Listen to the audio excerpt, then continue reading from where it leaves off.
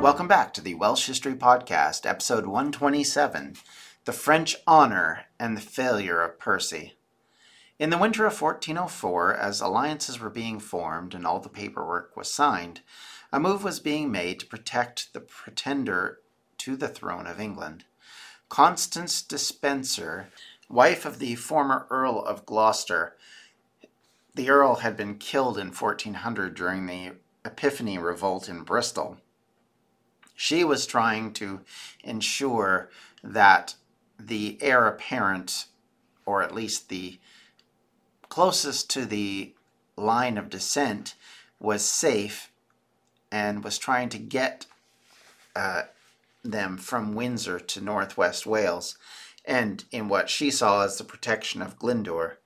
The Lady Despencer hated King Henry for the execution of her husband after the failure of the revolt, and had hoped to use public agitation over the high taxes that were being borne to fight in so many different wars, and basically use her protection of these children as a weapon against the throne and a way to put them on the throne as the new king. The first steps in that was to secretly abscond with Edmund and Roger Mortimer to get them away from Windsor Castle and the imprisonment forced upon them by King Henry.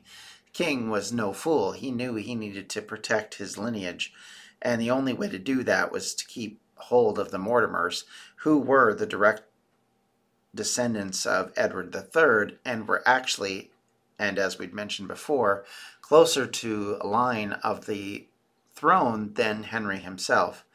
But, of course, the former Bolingbroke was a little bit more direct with his swords and was able to win the day when Edmund was just a baby.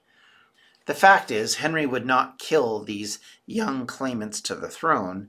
He didn't want to be looked at as a child murderer, but neither would he allow them to become the focal point of English rebels, or at least that's the idea when you imprison them in a castle which is under your protection.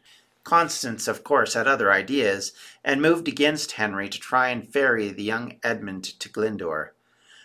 Unfortunately for Despencer and her followers, and likely Glyndŵr, the attempt failed, as before the group could actually reach Wales, Despencer was captured in Cheltenham, just 30 miles away from the Welsh-March border. Would the English rally around a boy unable to lead, or would the fight be taken out of them due to not really having a figurehead who could lead it? These are questions that we'll never know, as Despencer was captured, as was her brother Edward, who was imprisoned for a number of years for this treason, and Edmund Mortimer remained surprisingly loyal to Henry, and especially to his son Henry V, who he had ended up becoming an advisor to in his council, and then eventually looking after his son Henry VI, on the Regency Council after Henry's death. Edmund, nonetheless, didn't really have much say in this whole matter, but it does show that the weakness of the allies to Glyndŵr in their inability to do even the small things necessary to lead this rebellion. And as I pointed out, the problem for Edmund Mortimer and his followers was that he was still a young boy. He wasn't in a position to lead a revolt. Really, what they wanted was Richard II, who was long since dead, and that's who they had wanted to put back on the throne. But with him not around, it fell to Edmund to become sort of the signal point for the rebels, and so they will consistently use his name to try and gain power. And regardless of anything else, Edmund appears to have found himself in lockstep with the crown, regardless of what his family decided or believed. In the early part of 1405, the French themselves were busy making war on Rome. They wanted to take the papal seat once and for all by putting an end to the papal schism, which had created the 2 and sometimes 3 popes that were ruling Christianity, at least Western Christianity at this point in Europe. The fact of the matter remained is that this division, which had been creating a lot of the problems during the 100 Years' War, that continued to roll on into the beginning of the 15th century.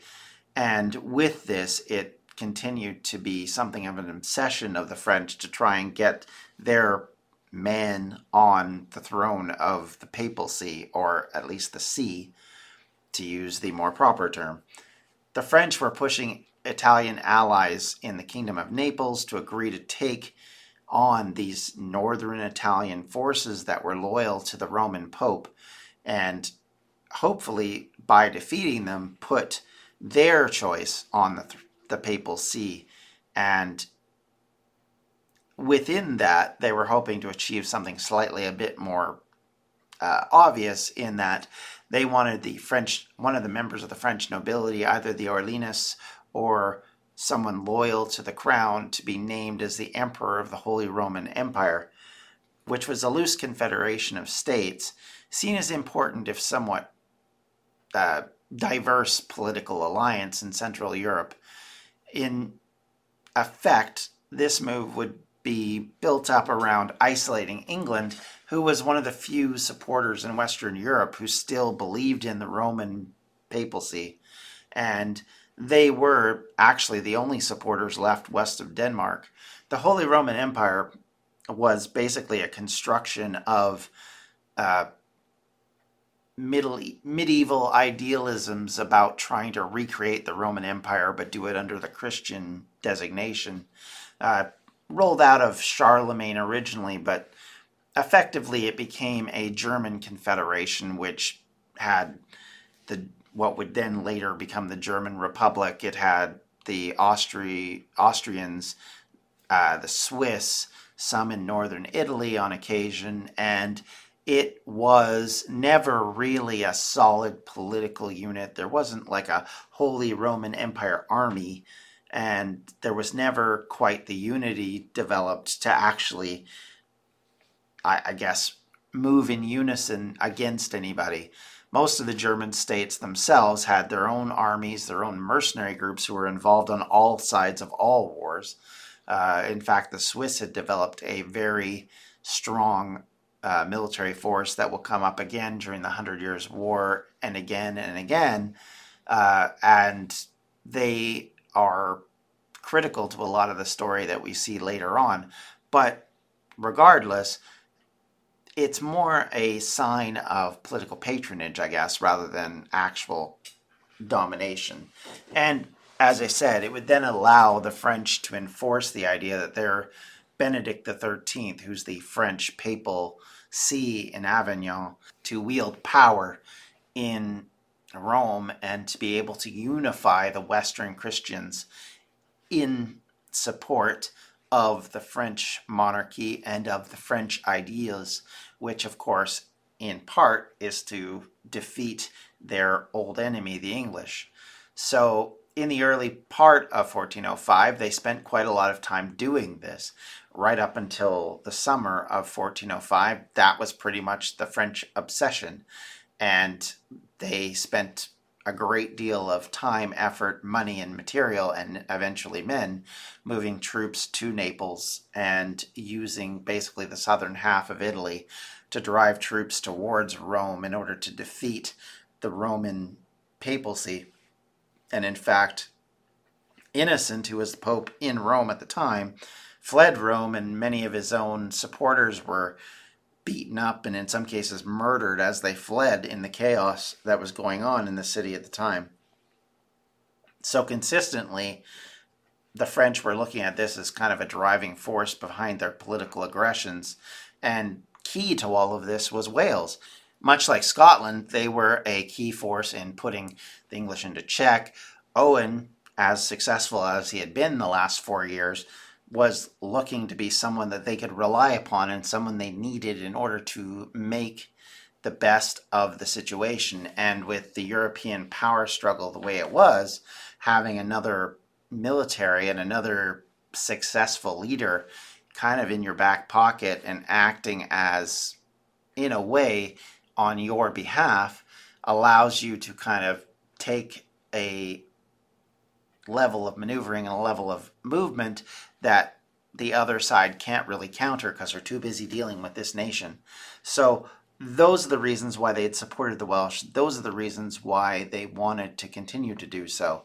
And ever since Glyndŵr had claimed the crown, they had been attempting to try and unite with him an alliance which would then support them against the English. But in the meantime, Glyndŵr himself could use the help, as he had now run into the problem which is seen as his first major reversal since becoming the focal point of the revolution.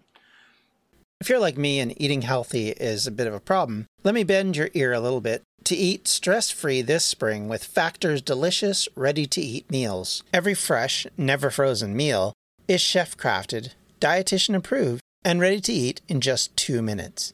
Choose from a weekly menu of 35 options, including popular options like Calorie Smart, Keto, Protein Plus, or Vegan and Veggies.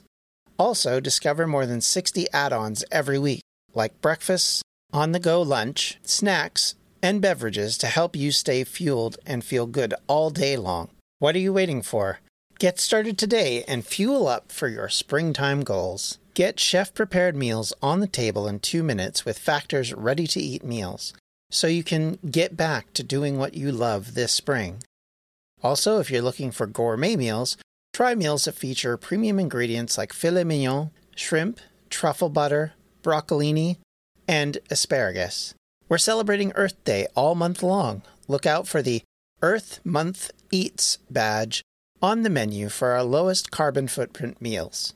Head to factormeals.com/WelshHistoryPod50 and use the code WelshHistoryPod50 to get 50% off your first month plus 20% off your next month.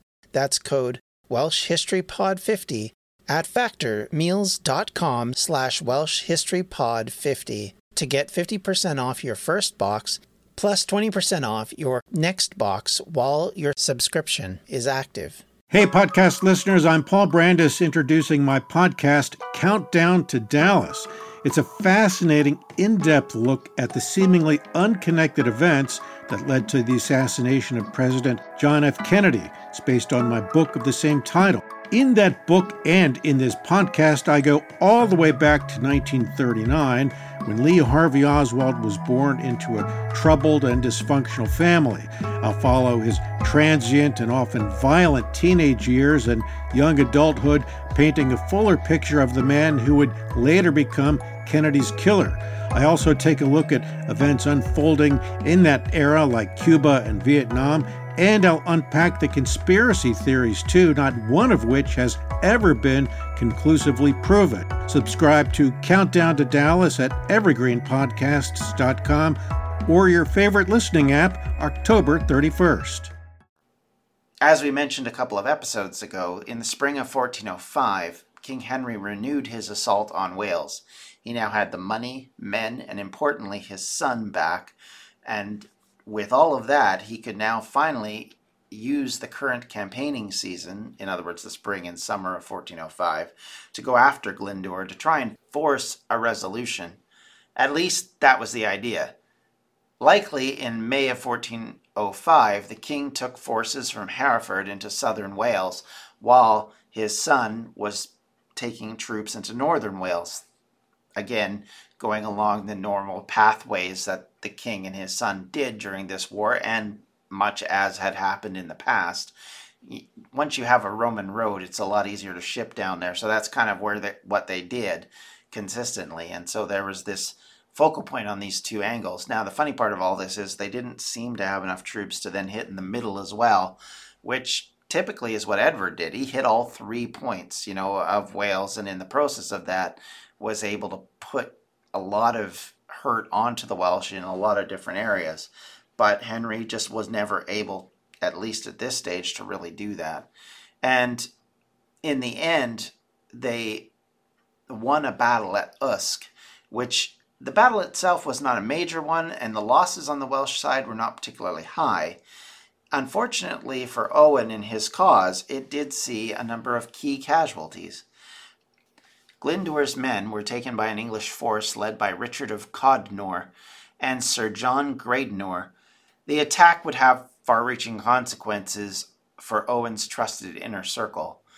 First of all, Griffith ap Owain, the son and heir of Glyndŵr, was captured. Tudur ap Griffith, brother of Owen, was killed.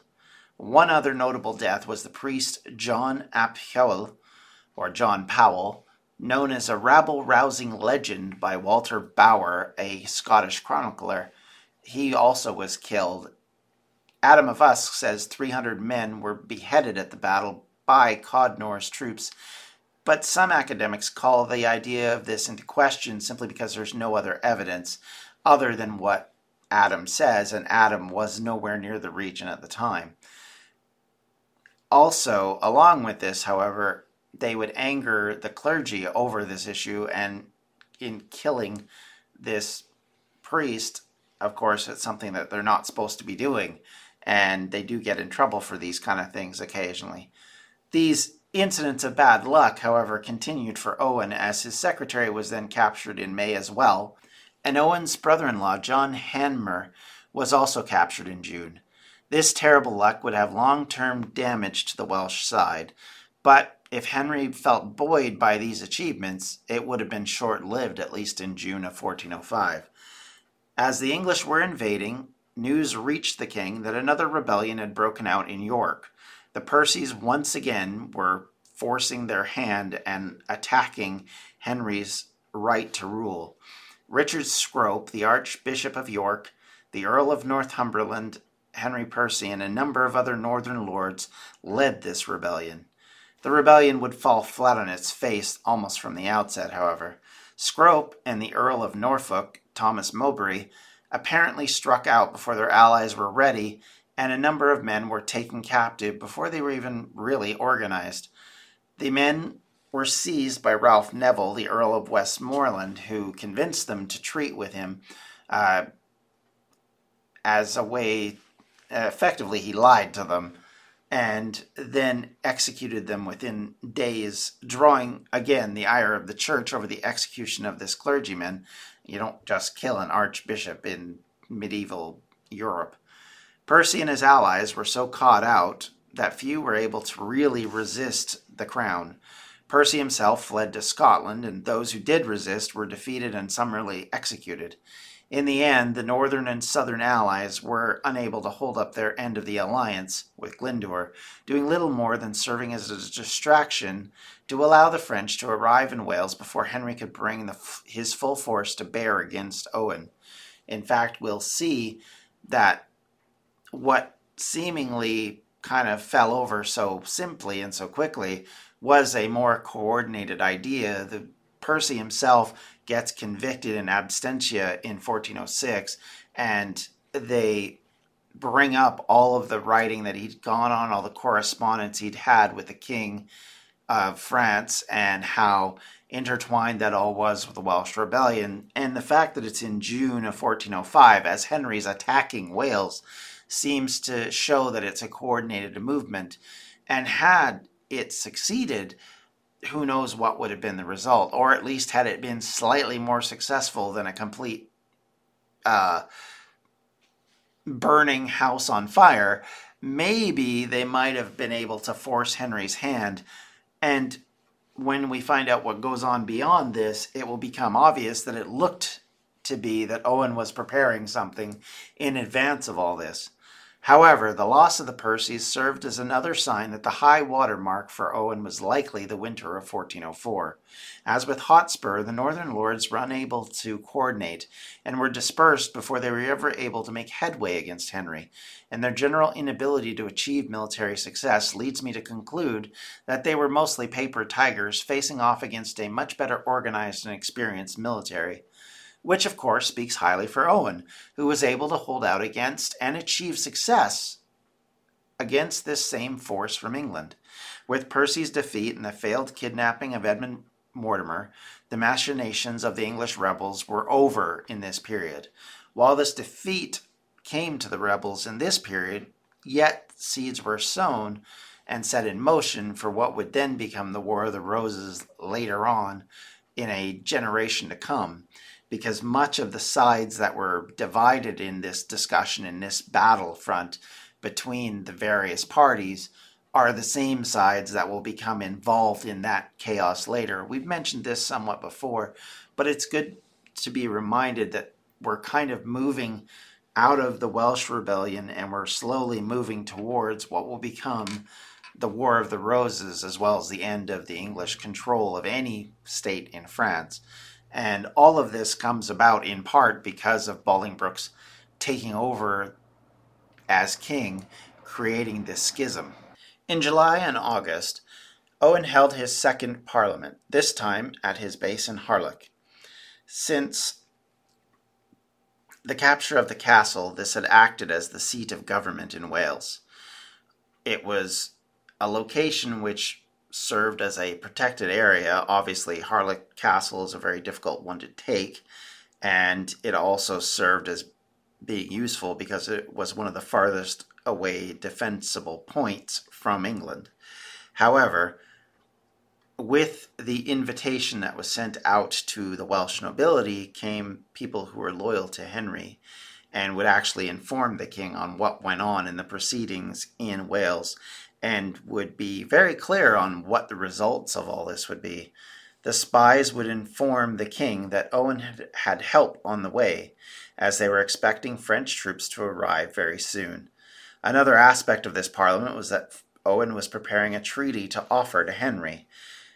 There was, of course, the matter of some sort of prisoner exchange, which I'm sure Owen desired to at the very least get some of his family members back, keeping in mind that both his son and his brother-in-law were at the protection, in quotes, of the king.